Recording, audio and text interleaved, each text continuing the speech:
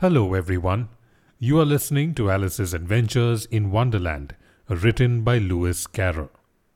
This audiobook is brought to you by Kriti and is narrated by Chandy Thomas. Chapter 7. A Mad Tea Party. There was a table set out under a tree in front of the house, and the March Hare and the Hatter were having tea at it. A dormouse was sitting between them, fast asleep, and the other two were using it as a cushion, resting their elbows on it and talking over its head. "Very uncomfortable for the dormouse," thought Alice. "Only as it's asleep, I suppose it doesn't mind." The table was a large one, but the three were all crowded together at one corner of it. "No room! No room!" they cried out when they saw Alice coming.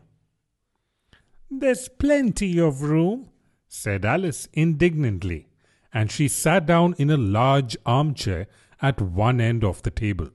"Have some wine," said the March Hare in an encouraging tone.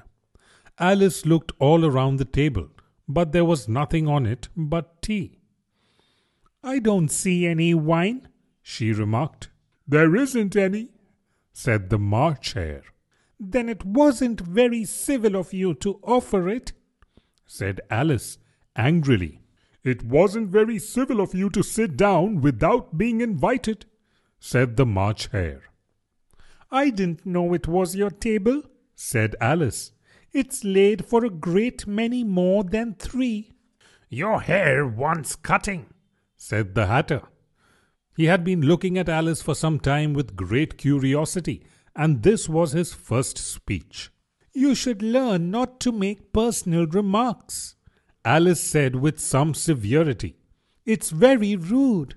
The Hatter opened his eyes very wide on hearing this, but all he said was, "Why is a raven like a writing desk?" "Come, we shall have some fun now," thought Alice. "I'm glad they've begun asking riddles. I believe I can guess that," she added aloud. "Do you mean that you think you can find out the answer to it?" said the March Hare. "Exactly so," said Alice. "Then you should say what you mean," the March Hare went on. "I do," Alice hastily replied. At least I mean what I say. That's the same thing, you know." "Not the same thing a bit," said the Hatter. "You might just as well say that I see what I eat is the same thing as I eat what I see." "You might just as well say," added the March Hare, "that I like what I get is the same thing as I get what I like." "You might just as well say," added the Dormouse, who seemed to be talking in his sleep, "that I breathe when I sleep is the same thing as I sleep when I breathe." "It is the same thing with you," said the Hatter. And here the conversation dropped, and the party sat silent for a minute, while Alice thought over all she could remember about ravens and writing desks, which wasn't much. The Hatter was the first to break the silence. "What day of the month is it?" he said, turning to Alice. He had taken his watch out of his pocket and was looking at it uneasily, shaking it every now and then, and holding it to his ear. Alice considered a little and then said, "The 4th." "2 days wrong," sighed the Hatter. "I told you butter wouldn't suit the works," he added, looking angrily at the March Hare. "It was the best butter," the March Hare meekly replied. "Yes, but some crumbs must have got in as well," the Hatter grumbled. "You shouldn't have put it in with the bread knife." The March Hare took the watch and looked at it gloomily. Then he dipped it into his cup of tea and looked at it again. But he could think of nothing better to say than his first remark. "It was the best butter, you know."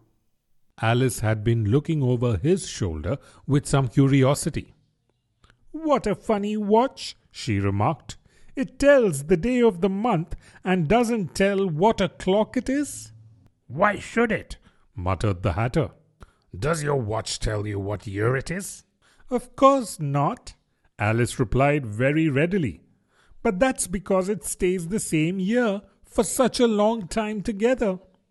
"Which is just the case with mine," said the Hatter. Alice felt dreadfully puzzled. The Hatter's remark seemed to have no sort of meaning in it, and yet it was certainly English. "I don't quite understand you," she said as politely as she could. "The Dormouse is asleep again," said the Hatter, and he poured a little hot tea upon its nose. The Dormouse shook its head impatiently and said without opening its eyes, Of course. Just what I was going to remark myself." "Have you guessed the riddle yet?" the Hatter said, turning to Alice again. "No, I give it up," Alice replied. "What's the answer?" "I haven't the slightest idea," said the Hatter. "Nor I," said the March Hare. Alice sighed wearily. "I think you might do something better with the time," she said, "than waste it in asking riddles that have no answers." "If you knew time as well as I do," said the Hatter, "you wouldn't talk about wasting it. It's him." "I don't know what you mean," said Alice. "Of course you don't," the Hatter said, tossing his head contemptuously. "I dare say you never even spoke to time." "Perhaps not," Alice cautiously replied, "but I know I have to beat time when I learn music." "Ah, that accounts for it," said the Hatter. "He won't stand beating. Now, if you only kept on good terms with him, he'd do almost anything you like with the clock. For instance, suppose it were 9 o'clock in the morning, just time to begin lessons, you'd only have to whisper a hint to time. And round goes the clock in a twinkling. 1:30, time for dinner." "I only wish it was," the March Hare said to itself in a whisper. "That would be grand, certainly," said Alice thoughtfully. "But then I shouldn't be hungry for it, you know." "Not at first, perhaps," said the Hatter, "but you could keep it to 1:30 as long as you liked." "Is that the way you manage?" Alice asked. The Hatter shook his head mournfully. "Not I," he replied. "We quarreled last March, just before he went mad, you know." Pointing with his teaspoon at the March Hare. "It was at the great concert given by the Queen of Hearts, and I had to sing, 'Twinkle, twinkle, little bat, how I wonder what you're at.' You know the song, perhaps?" "I've heard something like it," said Alice. "It goes on, you know," the Hatter continued in this way. "Up above the world you fly, like a tea tray in the sky. Twinkle, twinkle." Here the Dormouse shook itself and began singing in its sleep, "Twinkle, twinkle, twinkle, twinkle," and went on so long that they had to pinch it to make it stop. "Well, I'd hardly finished the first verse," said the Hatter, "when the Queen jumped up and bawled out, 'He's murdering the time! Off with his head!'"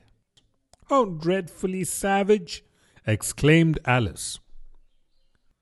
"And ever since that," the Hatter went on in a mournful tone, "he won't do a thing I ask. It's always 6 o'clock now." A bright idea came into Alice's head. "Is that the reason so many tea things are put out here?" she asked. "Yes, that's it," said the Hatter with a sigh. "It's always tea time, and we have no time to wash the things between whiles." "Then you keep moving round, I suppose?" said Alice. "Exactly so," said the Hatter, "as the things get used up." "But what happens when you come to the beginning again?" Alice ventured to ask. "Suppose we change the subject," the March Hare interrupted, yawning. I'm getting tired of this.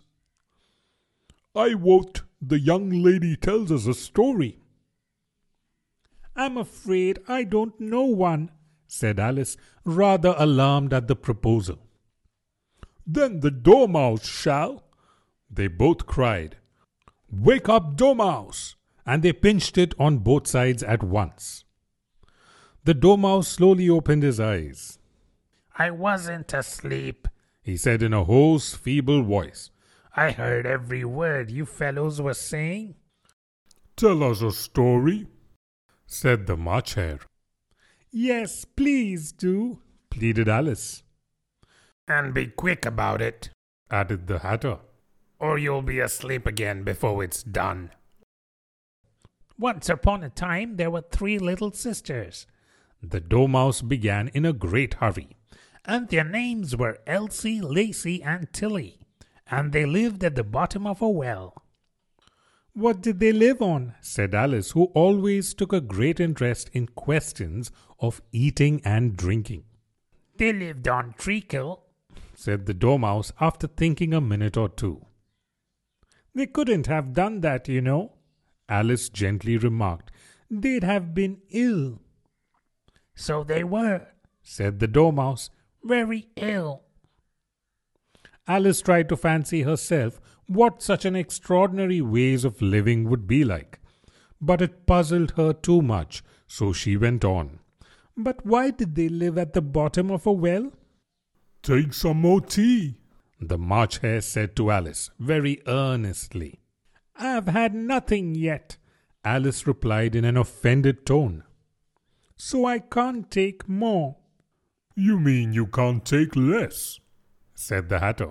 It's very easy to take more than nothing. Nobody asked your opinion, said Alice.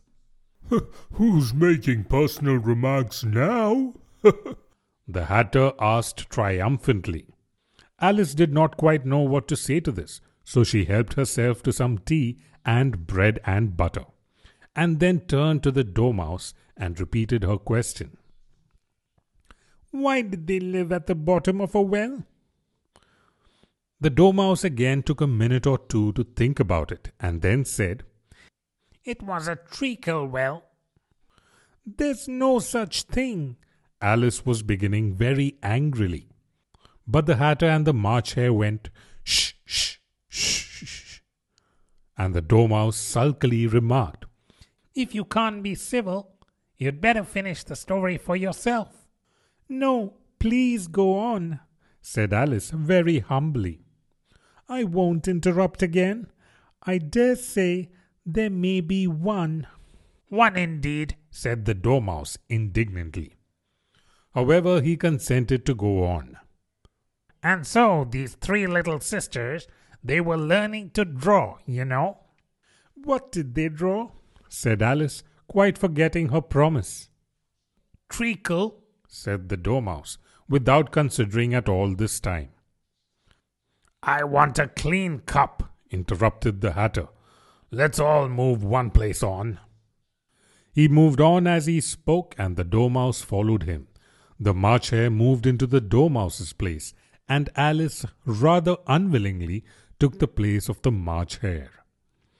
The Hatter was the only one who got any advantage from the change, and Alice was a good deal worse off than before, as the March Hare had just upset the milk jug into his plate. Alice did not wish to offend the Dormouse again, so she began very cautiously. But I don't understand. Where did they draw the treacle from? You can draw water out of a water well, said the Hatter. So I should think you could draw treacle out of a treacle well, eh? Stupid.